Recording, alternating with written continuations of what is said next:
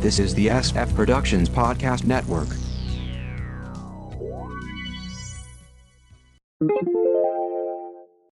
How I Got My Wife to Read Comics, episode 604.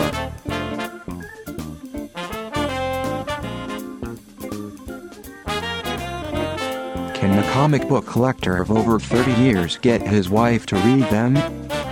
Will she let him keep them? Learn more in this podcast. Let's go to the comic book lounge with Mindy and Mark. We have entered the new golden age. Superman has an ominous anniversary, and how many ones are there? This is How I Got My Wife to Read Comics for Sunday, November 13th, 2022. I'm Mark. And I'm Mindy. Just a reminder, you can go to sfpodcastnetwork.com to get the feed, other SF podcasts and blogs, and subscribe via your favorite podcast catcher, and maybe find somewhere to leave us a review. You can email sfpodcastnetwork@gmail.com, like us at facebook.com/sfppn, follow us on Twitter at sfppn, check out Instagram at sfpodnetwork, or call us at 614-321-9737. That's 614-321-9SFP.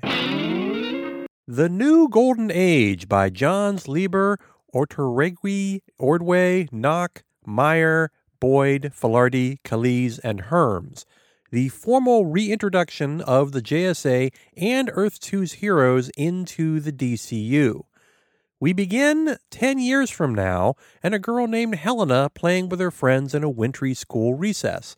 She gets them all to make snow angels, but hers seems to resemble a bat or a cat. Her internal monologue talks about the stranger, a mysterious man who keeps popping up in the background of her life. She lived in fear until she decided to fight back. 1940.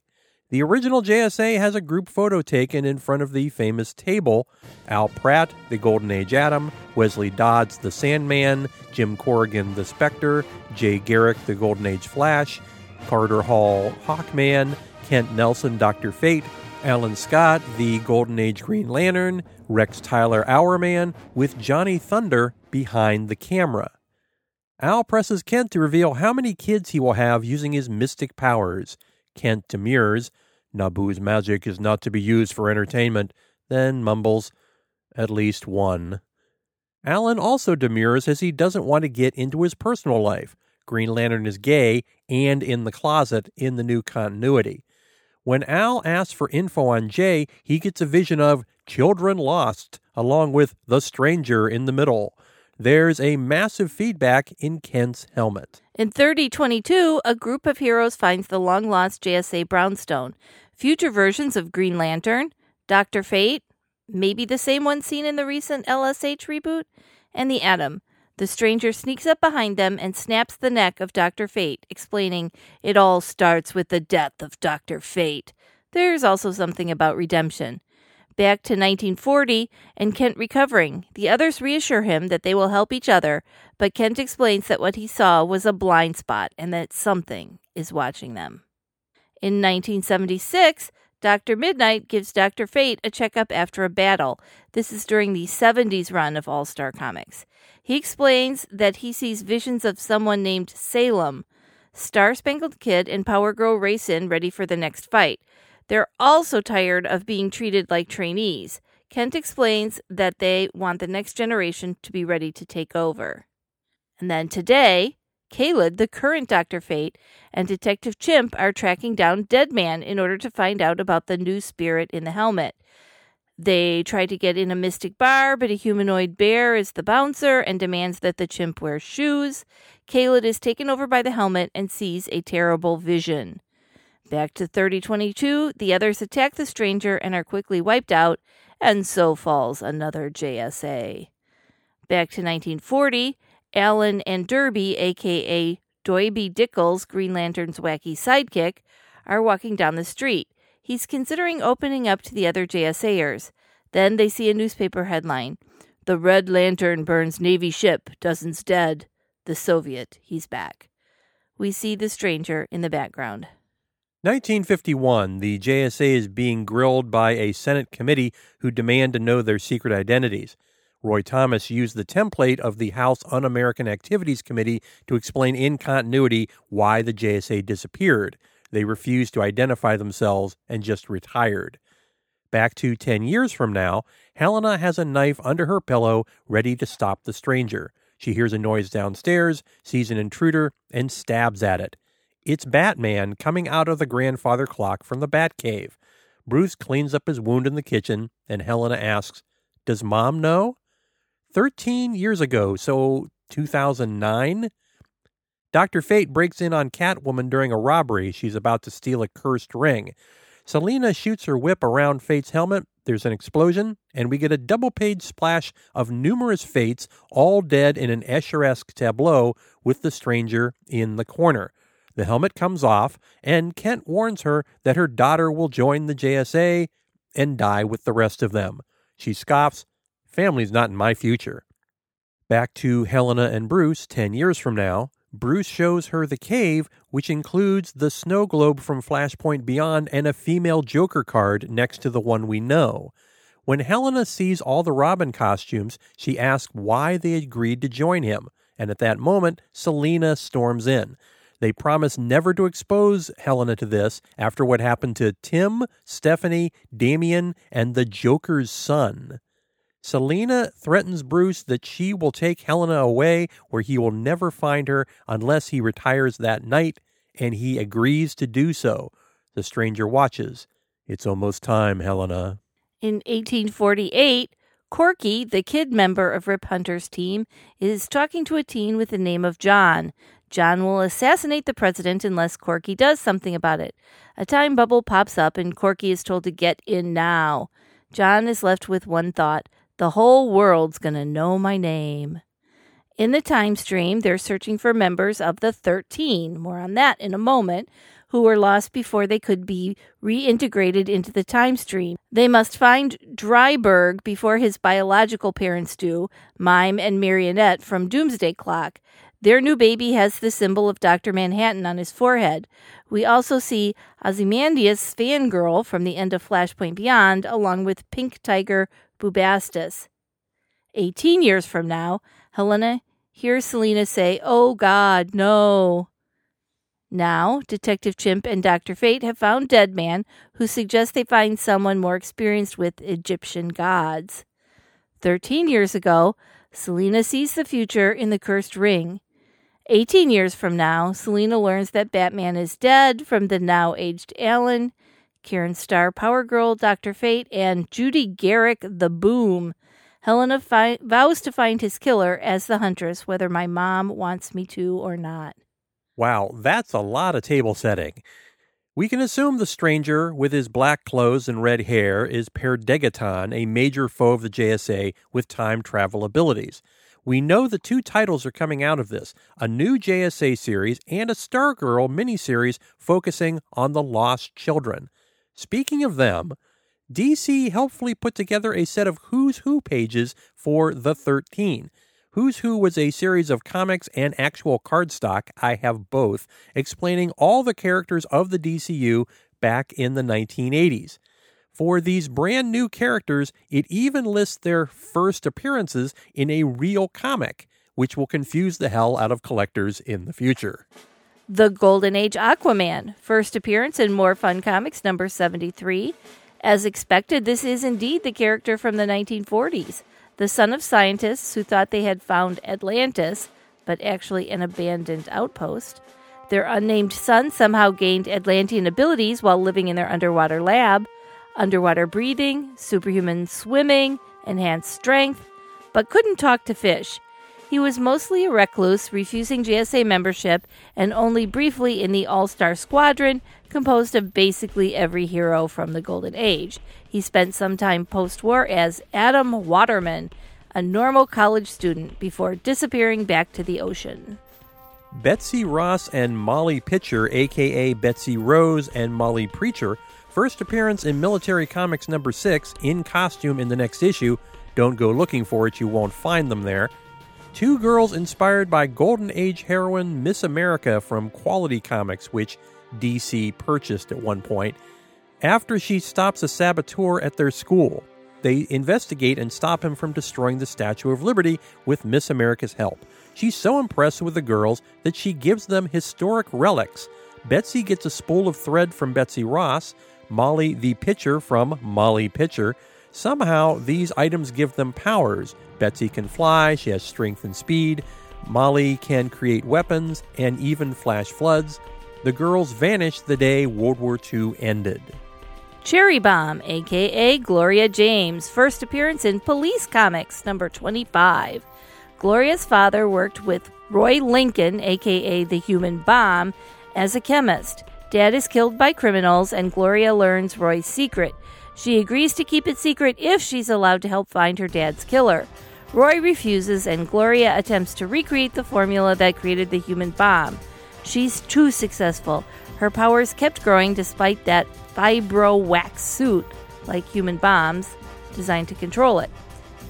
The power, as you might have guessed, is the ability to create explosions without hurting themselves. Gloria disappeared while Roy tried to cure her. The Harlequin's son, a.k.a. Michael Maine, first appearance in Infinity Incorporated number 1. Harlequin was Alan Scott's nemesis. They sometimes had a bat and cat thing going. The father is unknown. Michael grew up with his grandmother as Harlequin is either on the run or in prison. In his 20s, Michael was assaulted at a gay bar, so he used his mom's illusion-creating glasses and made his own costume to track down his attackers. One of them is shot, actually shoots the other in a fight, and Michael is blamed. So he turns to a life of crime while pursuing an acting career. He would go on to play Carver Coleman in a biopic about the life of the actor who played Nathaniel Dusk. That's a mouthful. Michael would later be asked to join Infinity Incorporated, but he declined as he had already retired his role. He reappeared during Crisis on Infinite Earths and Dark Crisis, protecting citizens. John Henry Jr., also known as John Henry Irons, first appearance in DC The New Frontier number 1, the great-uncle and namesake of John Henry Irons, a.k.a. Steel. He watched as a small boy as the KKK burned down his neighbor's house. The dad, John Wilson, was the only one to escape the blaze, but when John and his older brother told the cops what had happened, they blamed the dad instead. Soon after, a vigilante wearing an executioner's hood with 2 large hammers appeared, waging a war against the KKK. It was the dad, of course. He was murdered during the fight, and the cops covered it up until reporters got a hold of it. The story became an important story in the civil rights movement. Later, Henry was approached by an old man and given one of the hammers with orders to find the last of Wilson's killers. He did so, then disappeared a week later. The rest of the family moved to Metropolis, and his older brother had a family, including Steel. The Boom, a.k.a. Judy Garrick, first appearance in Flash Comics number 10. In 1963, Jay and Joan Garrick's daughter, having gained super speed in the same manner as her dad, exposure to hard water fumes, I assume that's not the kind of hard water you call the Culligan Man for, accidentally went back to the 1940s. There, she became Jay's sidekick, initially not knowing she was his future daughter. That was just so like the Flash TV show. Uh-huh. She stopped doing this once he reached 1949, the point where she was born. At one point, the son of Villain the Turtle became enamored of the Boom and tried to assist her when his dad committed a crime as the Tortoise. Generally, he would end up creating more of a problem. As of this writing, no one remembers the Boom's birth or existence. Ladybug, a.k.a. Rosabelle Rivera, first appearance in Hit Comics number 1, number 5 in costume. Part of an immigrant family who worked on her parents' honey farm. Local DA Rick Raleigh had a mysterious interest in bees. He was actually Red Bee, a Quality Comics character. Her dad was secretly helping train his crime-fighting bees. When gangsters tried to extort the family business, you're pretty low on the gangster roster if you're repping up a honey farm, Red Bee stopped them. Rosabelle became a huge fan of the Red Bee and later stumbled on his hideout. She got exposed to a device from one of his enemies, which shrunk her to the size of a ladybug. Red Bee reversed the effect, but she found that she could shrink and grow at will, so she made a costume and became his sidekick for a short time before vanishing.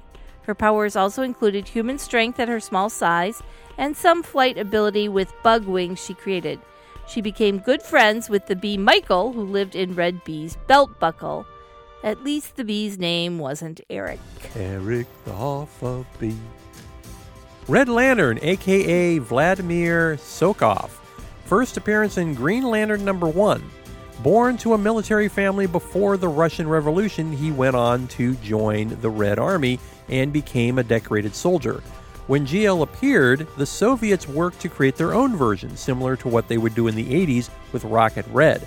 Their labs discovered a mystic crimson flame and made a lantern to tap into it. Vladimir was given a red ring and worked for the military as their first superhero. GL and RL, of course, became enemies as their powers, apart from the hue, were identical. Vladimir was an assassin for the Soviets, but despite that, Green Lantern and Red Lantern worked together once to fight Nazis. His daughter, born in 1951, inherited the power of the Crimson Flame with glowing red skin. The Ruskies took her away for study, and Red Lantern wiped out the lab before being killed himself. His body, ring, and lantern were never found, and his daughter's fate is unknown. The Golden Age Mr. Miracle, a.k.a. Thaddeus Brown. First appearance in Mr. Miracle #1, 1941, a comic that doesn't exist. As a homeless boy in San Francisco, having run away from an abusive uncle in New York, he came upon magic performers as he studied sleight of hand, illusion, and escapology. He came up with the name Mr. Miracle and performed on street corners, eventually joining a circus. That's where he met the man who would become his assistant, Oberon, a dwarf. He also met allies there and would later form Justice Society Dark. Their exploits are mostly unknown with the exception of a 1945 event called the Storm of Sin. Decades later, Thaddeus would train a young Scott Free, having come from Apocalypse, who became Mr. Miracle #2, and even later, Shiloh Norman, Mr. Miracle #3. Thaddeus also taught a young Bruce Wayne in the art of escape. Thaddeus was killed by gangster Steel Hand, although some believe his death was faked, including his son, Ted. Quiz Kid, a.k.a. Raghu Sisaraman. First appearance in Sensation Comics #2. Orphaned after his parents died in a fire, Raghu found a book of trivia which became his obsession. He competed in trivia competitions, with one interrupted by villain Spirit King, holding kids and judges hostage. Mr. Terrific arrived and saved the day, staying to declare Raghu the national champion. A friendly trivia battle between the two ended after 12 hours in a tie, with Terrific declaring him the smartest boy in the world. Raghu became his sidekick with a Playfair sash. Terrific wore a Fair Play belt. His photographic memory extended to copying any fighting style once he saw it. In the middle of a tough case, the disappearance of Betsy Ross and Molly Pitcher, Raghu disappeared as well. Salem the Witch Girl, a.k.a. Salem Rula Nadir, first appeared in More Fun Comics #56. The daughter of an Armenian immigrant to the U.S. and a woman who fled the mystic Limbo Town, she was abandoned by them at age 6 to avoid the Limbo Town curse. Any female who left there would cause bad fates to happen to anyone they grew close to, anything from stepping into a puddle to getting hit by a bus. She lived on the streets of Boston until she encountered Kent Nelson, a.k.a. Dr. Fate, who took her in despite her protests. He was immune to the curse, and Salem became his arrogant sidekick. Fate took pains to keep her away from others as she cursed them otherwise. Kent's girlfriend Inza almost died due to it, and Salem ran away after that. Despite Justice Society Dark's help, they never found her. Salem had vast magical powers but could overextend herself. She also had a cat familiar named Midnight and a fussy broomstick named Sweep. Legionnaire, a.k.a. This entire entry is redacted. All we get is a silhouette of a guy with a Legion ring and a time bubble. Now, people online are saying this is Perdegaton, but we'll see. All of this is Jeff Johns at his Jeff Johnsiest, accessing the far corners of DC history while tying in various events. We have callbacks to Doomsday Clock, Flashpoint Beyond, Dark Crisis, Batman Catwoman, Bendis' LSH, as well as various points in JSA continuity. It's tied to Earth Zero, the main DC universe, which begs the question, what happened to the Robins? Sometime in the next 10 years, something terrible will or might happen to Tim, Stephanie, and Damian. The Death of Superman 30th Anniversary Special by Jurgens, Breeding, Ordway, Grummett, Stern, Guice, Simonson, and Bogdanov. The event that facilitated the downward trend of the comic book industry with the bagged covers, armbands, multiple fake-outs, etc., gets the creative band back together to tell tales of that day from different points of view. The Life of Superman sees John Kent, back when he was still a kid, learning about Superman's death at the hands of Doomsday. Clark and Lois had apparently kept this from him. How? But it came up at school on the anniversary of the event. Meanwhile, Superman is helping to clear the rubble of a building that was torn down the night before when Jimmy runs up and shows him what might be a sighting of Doomsday. After school, John confronts his mom about what he learned and we get a lesson on the whole thing. Meanwhile, Clark is attacked by some creature, then meets up with his family in his civvies as he investigates a hole in the street. What appears to be Doomsday comes out of the hole and there's a big battle.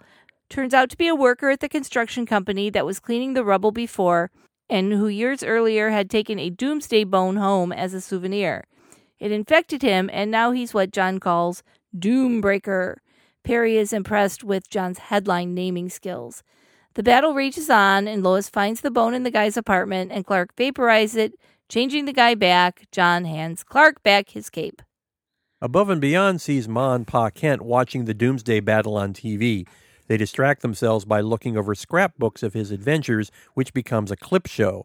We also learn that Ma has clippings she never pasted in a book, those of Clark acting as a super courier of organ transplants. Standing guard sees the Guardian, Jim Harper, acting as security at Cadmus as the battle rages. He realizes he needs to join the fight. Finding rubble of a nearby town, Superman asks him to take care of Maxima, gravely injured in the battle.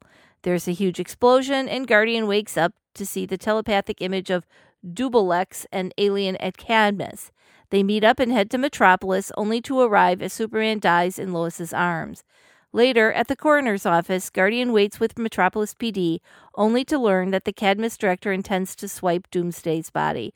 Guardian and the police prepare to fend him off. Time sees John Henry Irons on his way to help Superman, waylaid over and over to save civilians. He holds up walls, helps to move a truck out of the way of an ambulance, rescues civilians from a building that's falling apart. John also gets there just as Superman dies. He's asked to help other people nearby, and he walks off to do so. By the way, there's a 30th anniversary facsimile edition out there with a similar cover, so make sure you get the right one. And speaking of the one... The Ones, number 1, from Dark Horse Jinx World by Bendis, Edger, Diaz, and Reed. What would you do if you were destined to be the chosen one? Would you embrace it, ignore it, avoid it? That's the story going on here. A guy at a drugstore is accosted by fans who have realized he's the same guy who at birth was the chosen one. The guy just wants to buy his lotion and leave, but they won't let him go. He screams at them and storms out. Meanwhile, a Buffy-esque woman kills a demon, although she refuses to believe in such things to the incredulous reaction of her friend. A man stops them and gives her a mysterious invitation. Meanwhile, another woman is being blackmailed by her business partner who wants her to sell the company to him. He has intimate pictures of her with a woman and plans to show them to her wife. Unfortunately, it is her wife in the pics. Oh, I was kidding. She goes up to the roof, turns into a superhero, and flies off, only to be called by the guy with the invitations. Meanwhile, a guy's walking out in the street when the same man appears, along with an older bruiser who accosts the guy. Both of them turn out to be chosen ones. Dr. J-Max, protector of extra-dimensional mystical threats, which have never happened, and Thrace, a man with a huge sword. It's convenient for the guy handing out invites. Cut to the group all meeting together. We also meet Ava, who thinks she got an invite by mistake. The guy with the invites explains that there is a once-in-a-forever event has just happened, and there was a prophecy to get them together. The event? The spawn of Satan has just been born, so I guess they have to kill it as a baby? The superhero immediately leaves, while the others ask how this guy knows about all this and what evidence he has. Since the kid is a baby, it's suggested by Buffy's buddy that they can wait until it's a teenager and see what happens then. 6 years later, they're in the middle of a huge monster battle. Well, you were way off, lady. Next issue, how many chosen ones does it take to kill a baby Satan? AnnouncerBot, how can the folks find us online? Go to sfpodcastnetwork.com to get the feed, other SF podcasts, and blogs. Subscribe via your favorite podcast catcher and leave us a review. You can email sfpodcastnetwork@gmail.com. Like us at facebook.com/sfppn. Follow us on Twitter at sfppn. Check out Instagram at sfpodnetwork. Call us at 614-321-9737. That's 614-321-9SFP. Back to you, Mark. Thanks for listening, everybody. Bye. Bye-bye.